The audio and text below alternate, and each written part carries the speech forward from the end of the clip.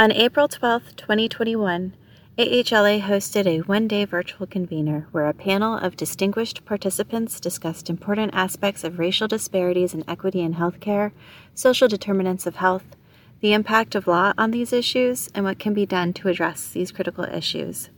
This 5-part series presents each recorded session of the convener. Full video and audio of the proceedings are available at americanhealthlaw.org/racial disparities in healthcare. Thank you, Vaughn, and what an exciting start to our entire convener today. I'm going to talk about an area that is a contrast, I think, to what we've heard. What we've heard from our first panelists is about constructing, about building.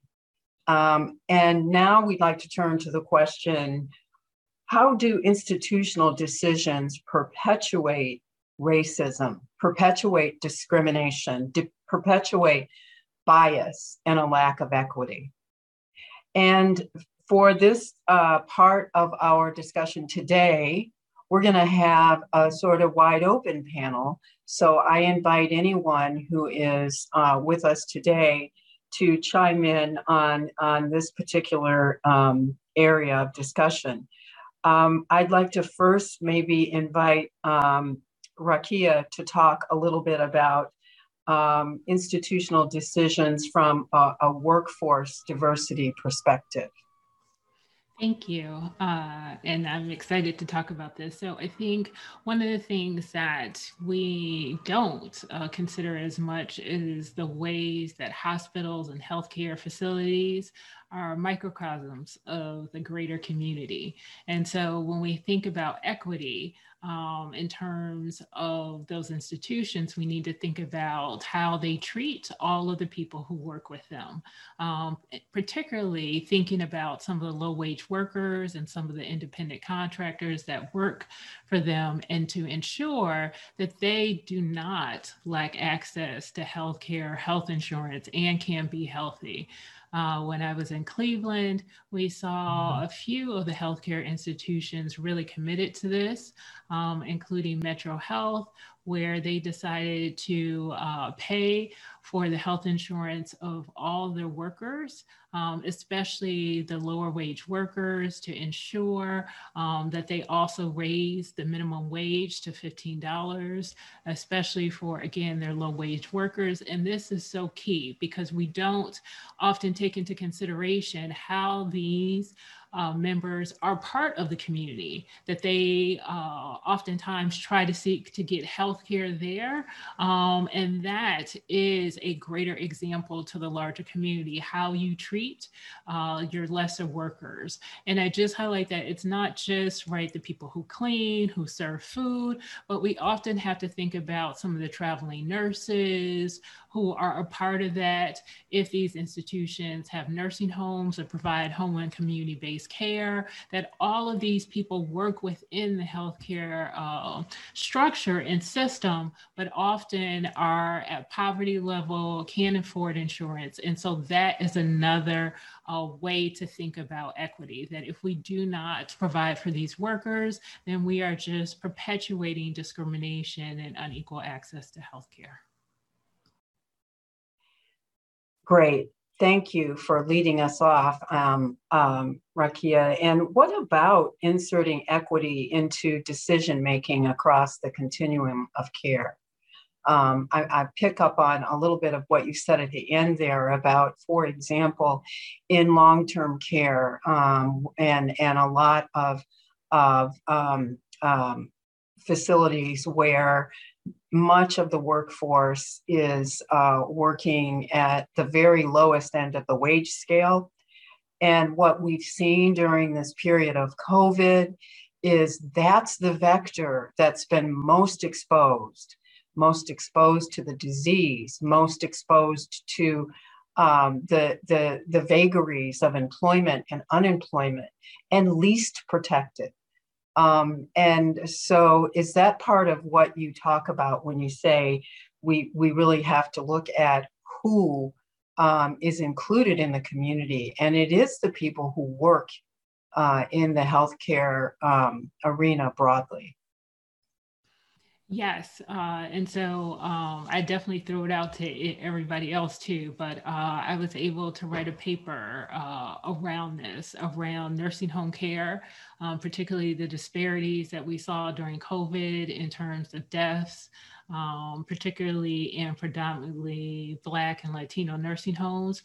But then also connecting that with the workers, right? The fact that many of the workers were unprotected, didn't have PPEs, didn't have paid sick leave, weren't covered under many of the economic relief bills because they were exempted out, because there was a worry we wouldn't have enough people working in nursing homes and providing community-based care. And so we do not really hone in on this problem, and we don't keep track of the workers who have been impacted by COVID-19 in nursing homes and home and community-based care, even as we track the numbers of deaths of residents who were impacted. And so really ensuring that institutional decisions to move us towards equity include all the people within the healthcare system, including the workers, particularly the vulnerable who provide care to the most vulnerable in nursing homes and home-based care. So how do we go about doing that? How do we go about inserting equity into decision-making across the continuum of care?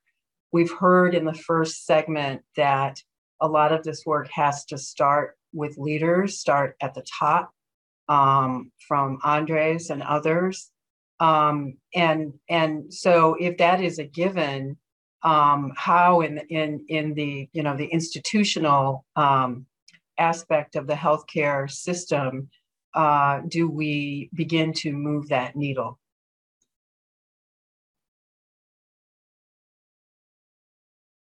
And I would invite anyone to chime in. Yeah. Myra, I'll jump in here. Sure. Certainly, since you mentioned me here in terms of one of the comments that I made earlier, as I referenced in the first session, we have been, this has been a 10-year in the making, certainly journey for us. And we started, of course, with a diversity and inclusion journey that became really that foundation for us. And about 5.5 years ago, when I arrived here, is when we built the health equity, especially when we signed the 1, 2, 3 for Equity Pledge that actually has 4 key mandates, 4 key goals. One of them was actually around, collecting the data, right? The REL data that we call it, race, ethnicity, and language preference. But we didn't stop there. We actually ended up, collecting other data in terms of SOGI, sexual orientation, gender identity, also military veteran background of our patients, disability as well, because we understood that it was important, right, for us to really look at all the different dimensions of diversity. And so part of our journey has been looking at being very intentional and strategic, right? And looking through that equity first lens. And so part of what I will say here is that where you reside matters, right? Typically our function of EDI, equity, diversity, inclusion, tends to only reside or report into HR. And the issue with that is that then you become just a human capitalist by nature of that. What I love about Froedtert is that actually I reside under the EVP COO of our system. So that allows me to sit around the same table with all the other chief officers and really have really great discussions around the work that we are driving collectively, right, as an organization, and then really helping and advising and also mentoring all of my leaders so they can start developing their own EDI right lens and or exercise those muscles so then they understand what's within my purview, how do I bake it in, and then how do we drive that, right? Ultimately, it really has to be woven into the fabric of the organization, into all the goals that you're driving, and then having very clear metrics. Because if you don't do that, then you won't know whether you're achieving the collective impact. And then ultimately then having, as I mentioned, the last piece for us was about 1.5 years ago when we decided to go one step further and then tie compensation into all of our goals. Because certainly then this also now hits the pocketbooks, right, of everyone in the organization. And it creates one more level of accountability for all of our leaders. And so that's the way in which we have been able to weave it into all of our goals. It's actually part of the overall strategy. So there's no goal within Froedtert and the Medical College that we have not thought through from an EDI perspective, and we have baked those elements into those goals. And I think that becomes paramount if you are certainly, again, committed and you're going to be driving a true equity, diversity, inclusion, and anti-racism strategy. I'm wondering if we can hear from Harold, because I saw your comment in the chat and you've got an interesting perspective also to bring in here. Yeah, I put a link in the chat to an op-ed my colleague Amal Navatha and I wrote in the Times last year, where we looked at payment models. So as we just heard, there's a lot of potential for hospital systems within their own cultures to turn things around, but in many ways, they also need to respond to the incentive structures that are established around them. And so in many ways, we see good initiatives that try to reward not just piece rate, doing a lot of things, but try to reward value and focus on outcomes. But some of these proposals can have unintended consequences in that you don't want to have a payment model that rewards you if you have low readmissions or achieve particularly good outcomes, if that then leads to shunning more complicated patients who, because of the consequences of structural racism, are more likely to be minorities. And yet we've seen that, and the link that I've sent you documents several studies that illustrates this. We've seen that happening. So what we suggested in our piece is, one, that we need to have a good sense of what's actually going on, because we don't. This is another one of those aspects where we don't deal with structural racism, where somebody just says, well, you're Black, I don't like you. That's a sort of dumb version of racism that I think is not very interesting, as appalling as it is. But we're dealing here with another form of basically unintended consequences, if you want to call it that, to not offend anybody. But I think in many ways, it raises all the same issues, that we need to understand what is going on. We need an actual review, a systematic review of those kinds of policies, and systems that enable us to have warning flags go up if it turns out that some of these models do have the consequences that more disadvantaged populations are shortchanged in the pursuit of efficient delivery of healthcare. So I think that's something where, whether legally you call it disparate impact monitoring or process evaluation in more health service research oriented terms, but something where we want to make sure that a major initiative that is underway that directs payments in ways that rewards good outcomes doesn't lead to more disadvantaged communities and by implication, more minority populations to be shortchanged in the process. So I think that's another key part we really need to pay attention to.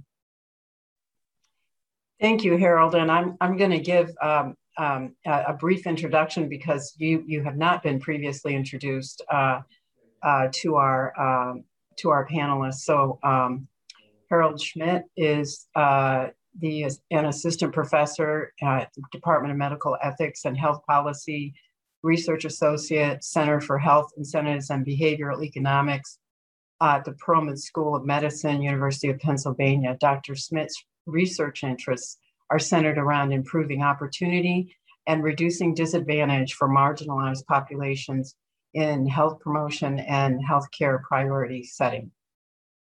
So that's all correct. And I'm really glad to be here because one of the things I really regretted not having studied is law. So I'm very honored to be with many of you since I've learned a lot from reading your work, but here I get to talk to the real lawyers. So I'm very pleased about that. Yeah. And I would invite Vaughn to jump in here because she's added some comments in the chat as well. Vaughn? Thanks, Mara. For me, it's just about us asking different kinds of questions. We've been operating in a very specific paradigm in this industry for so long that I think we've forgotten how to imagine and think creatively. And so we need to bring that back. What is the equity impact should be a part of that conversation, but we have to intentionally insert that question. It's not currently built into the way we think about our problem solving, right? We have to intentionally insert the idea of if our value that we are adding is that we are eliminating disparities and that we are reducing inequity in our system, then we have to build those kinds of questions and conversations into our process for how we plan. But right now, there's not really a lot of mechanism for doing that because, as Harold said, the payment models haven't caught up to that yet. And a lot of the strategic that's taught in health policy school and in business school doesn't focus on any of that. So I think we just have to start asking some different kinds of questions and be willing to go there. Yeah, and doesn't that require, won't that require a sea change in terms of the, because as we all know, the payment system right now is designed around a lot of different incentives, all labeled paying for outcomes, that our payment system right now has moved from paying for procedures to paying for what is done to a patient, for example, to now paying for outcomes. And so how does equity and health justice play into that, if at all? Or does it require an entire system redesign? I mean, for me, I think we have to talk about what we mean by outcomes. I think right now we have a very narrow definition of outcome in terms of what is the result of the procedure. So instead of paying for the procedure, we pay for the result of the procedure. But the outcome in terms of someone's whole health is much broader than the outcome of an individual procedure. So I think that, from a policy perspective, we get to have a very different conversation about what do we mean by outcomes? What are we even measuring? And I think that's again, it's about thinking a little bit more broadly instead of reacting to the way the current system doesn't work. Let's imagine something a little bit different, imagine something new, not throwing everything away, but let's get out of the paradigm of, well, we put Band-Aids on this. And so, instead of paying for the Band-Aid, let's pay for the scab that forms 6 weeks after the Band-Aid. Okay, well, we're still focused on the Band-Aid. Let's talk about what it means for them to not get cut in the first place. I would just second that. I would just second that. I think as was mentioned in the chat too, right? We want to talk about what value here is.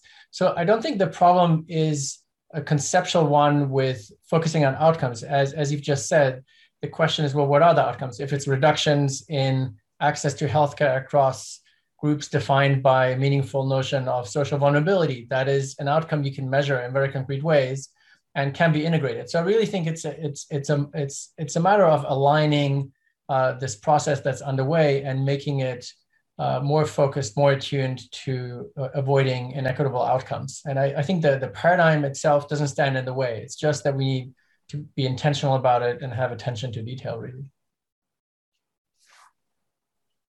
So going back to our overarching topic for this particular session, are there ways in which institutional decisions perpetuate racism, bias, and lack of equity in healthcare? I mean, we're all talking about sort of on the how to fix it, how to improve it, how to change way. But what are some examples of decisions and decision-making other than those that we heard from Rakia with respect to workforce? Are there other decisions in the healthcare equations that perpetuate racism, that perpetuate bias?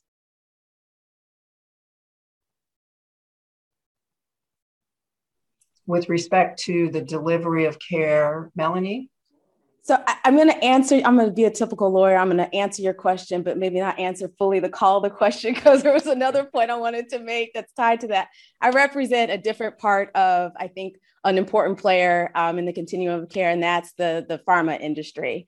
And I think one of the ways in which we have acknowledged as a company that we had been playing into the racial bias is that historically for our clinical trials, we were going to the same players time and time again because we had relationships with those individuals, with those institutions, and we did not have a broad reach into communities of color where, in order for us to truly meet our ambitious goal of, delivering healthcare options for all patients, then we have to study healthcare in all patients. And we weren't doing that because we were going to a very narrow segment of, the healthcare population. And so I think that was one way we were inserting bias in a way, is because we didn't really know how effective some of our drugs for breast cancer, for example, were efficacious in Black women, which we know the disproportionate number of Black women, die due to breast cancer. And so one of the ways in which we course corrected, and I'm so excited to hear some of the speakers talk today, was around being vulnerable as a company to realize we don't have all the answers. And so we started to engage with community leaders across the United States who are addressing, how to advance inclusive research, and how to address the biases in research, and also tapping into the local communities to understand how do we increase participation by Black and Latinx patients? How do we engage with physicians in these communities? And if there is a knowledge gap in terms of how to participate in clinical research, then how do we help close that knowledge gap? And so really moving from a paternalistic point of view to a more, I'll say still some paternalism there, we have a ways to go, but we are working on that, to a more leaning in with curiosity and learning from the communities themselves in terms of how do we better reach, how do we expand our scope, and then also in creating new KPIs for our clinical trial teams. They were incentivized by going fast. And then now we're saying, how inclusive are your clinical trials? How inclusive are our protocols? Are our protocols automatically designed to exclude certain ethnic groups because we might automatically, have higher, percentages of different things that might be part of the exclusion criteria, and really trying to take a whole multidisciplinary approach to increasing inclusion in our clinical trials.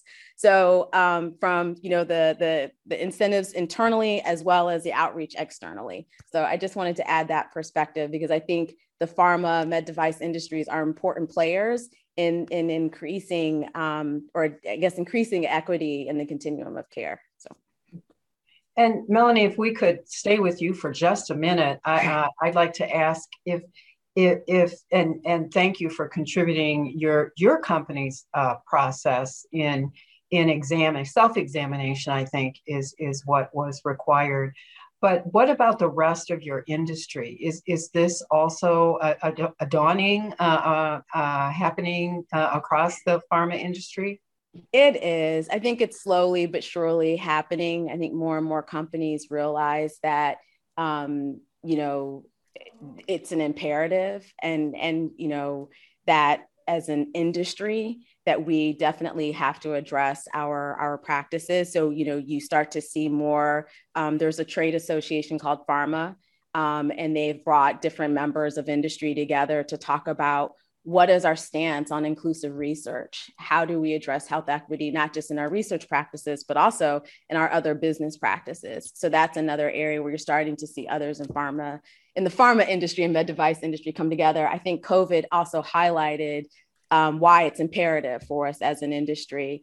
But I think we have such a long way to go, right? I think this is the first step in the right direction. Our CEO and other CEOs are starting to make very vocal, active commitments, and not just talking the talk, but walking the walk, to really increase the impact that we can have in addressing equity in the healthcare field.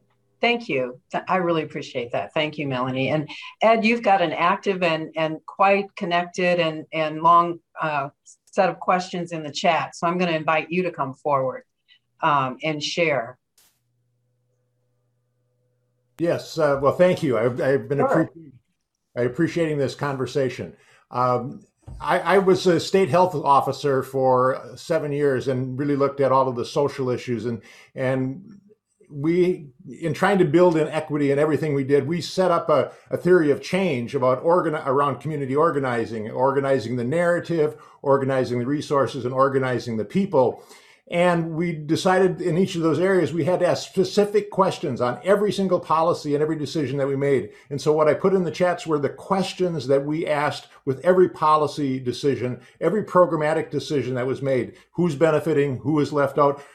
What worldview do you bring? Do you bring that whole worldview of an individual responsibility, or community perspective? Do you bring it from a white perspective or a more diverse and inclusive perspective? And so those were the questions that we put, and it really actually changed how we did our work at the State Health Department, and it is having impact throughout our state in Minnesota. Great, thank you. And again, in the chat, I believe, critically important suggestion by Vaughn about the fact that maybe we think about changing medical education. Do you want to talk a little bit more about that? Yeah, this is something, because I did a lot of work when I was in practice with GME. I got to see what the criteria were for professional competence, and they never thought about or talked about equity and sort of what it means to treat patients from an equity perspective. And the more I look into this and the more I do research around it, you think about how are we even taught what constitutes professional practice? How are med students taught, how to engage with patients and how to interact with communities? And to a great degree, they aren't taught that, right? There's a bias and sort of a racist perspective built into a lot of the curriculum that has never been challenged, right? And we're at a point now where I think we need to challenge those things, because I cannot expect someone to do better if we haven't taught them any better. And so when we think about what are some of the ways that we as institutions, if we are running training programs, if we are, delivering medical education, have those equity questions that Ed put in here. Are those a part of the way we design our instruction and our curriculum? Have we even considered how those things impact? And if we haven't, we really need to get on that if we want to have the kinds of significant impact on shifting the way healthcare is done. Great. Cindy, do you have a hand up? I'm seeing your hand up. Is that for time? No, not for time. Okay. I had a question that I wanted to ask Melanie and others. We've all heard and seen, the historical hesitancy and concern that many diverse communities share because of, sadly, horrifying things that were done to them in the past. We all know about what happened at the Tuskegee, Institute. So how would you all suggest ways to break through that concern and that hesitancy and help those communities recognize that, not in a paternalistic manner, because I think that's probably the worst thing we can do, to say, oh, don't worry, everything's fine, we're treating everybody well now. But how do you really break through that and try to get the diverse community to recognize it is okay to participate in a clinical trial? I will be treated just like everyone else who's participating in it. I actually have a client that's got a multi-site, clinical trial organization that was very involved in the COVID vaccine trials, and was working hard to try to bring in more of the diverse community into their database of patients. Because as you said, Melanie, they kept going back to the same places all the time, and they want to try to expand that. Thank you. I'll start, but I don't know that we have the perfect solution. I think it's about, we're operating at a significant deficit of trust still to this day. I think, from participating in clinical trials all the way just the relationships that they have with their healthcare providers in and of itself. It kind of goes back to the point Vaughn was raising, that there is still this bias that healthcare providers have, and it impacts their relationships with their patients. And then the removal of institutions from communities so that they no longer are able to build relationships with their providers. They only have these urgent care centers, or, now they're only seeing doctors through the ER. Like, that's just completely eroded, the old concept of having a relationship with your family physician. That being said, I think one of the ways that we are trying to overcome this hurdle is by the relationships that we're building with community leaders. So it's kind of one leader at a time, one community at a time, and trying to establish that trust, and talking more about the benefits and the value of diverse participation in our clinical research, and leveraging those thought leaders and those who know the community and know what will go well. What information the communities will receive better is the best way we found to be effective and impactful. And then by storytelling, by having people who've participated in those clinical trials and their positive experiences on those journeys, I think has also been impactful for us as an organization. But I think those are just, continuing to engage. I mean, I cannot emphasize how much we have come to learn and really value the importance of community engagement at all different levels.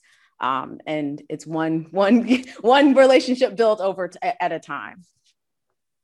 I would like to add to that because, when the pandemic started, certain agencies, we were meeting NIH and all these folks, and they're like, what do we do? How do we, how do we get people enrolled in trials? And I was, they're looking at the Native and Black community, and we're like, we ain't got nothing for you here. And they're like, but we need the data. We need it now. We need to figure out how the vaccine.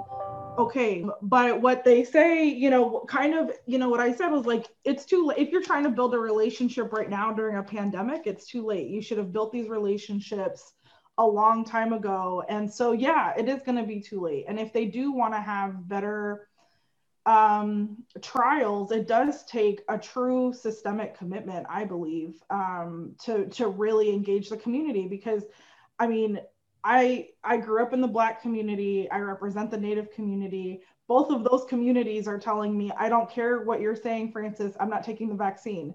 And so I think a lot of it has to do with trust and building it over time, and not just when, they wanted trials. Because I think that's, for my community anyway, that's how it looks like. Oh, now you want me engaged in trials? Yeah, I'm not going to take that. And Tuskegee came up a lot for that. They used to, sterilize Native women in IHS. In the IHS system, the same system that we're working in today, is how they were sterilized. So some community is like, some folks are like, no, I'm not doing anything with the trial, and I think that's going to take, I think, a lot of time to dismantle the lack of trust that our communities, rightly so, have with these systems. So I think, yeah, community engagement is key.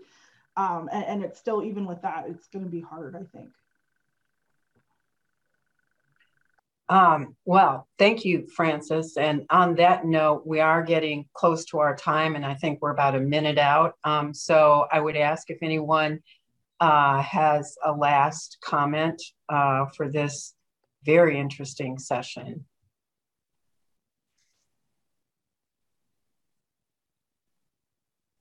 Great. Well, with that, I will turn it over, and I'll turn it back to Cindy and the next person.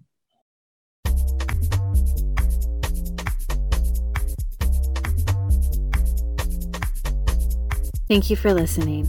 If you enjoyed this episode, be sure to subscribe to AHLA Speaking of Health Law wherever you get your podcasts. To learn more about AHLA and the educational resources available to the health law community, visit AmericanHealthLaw.org.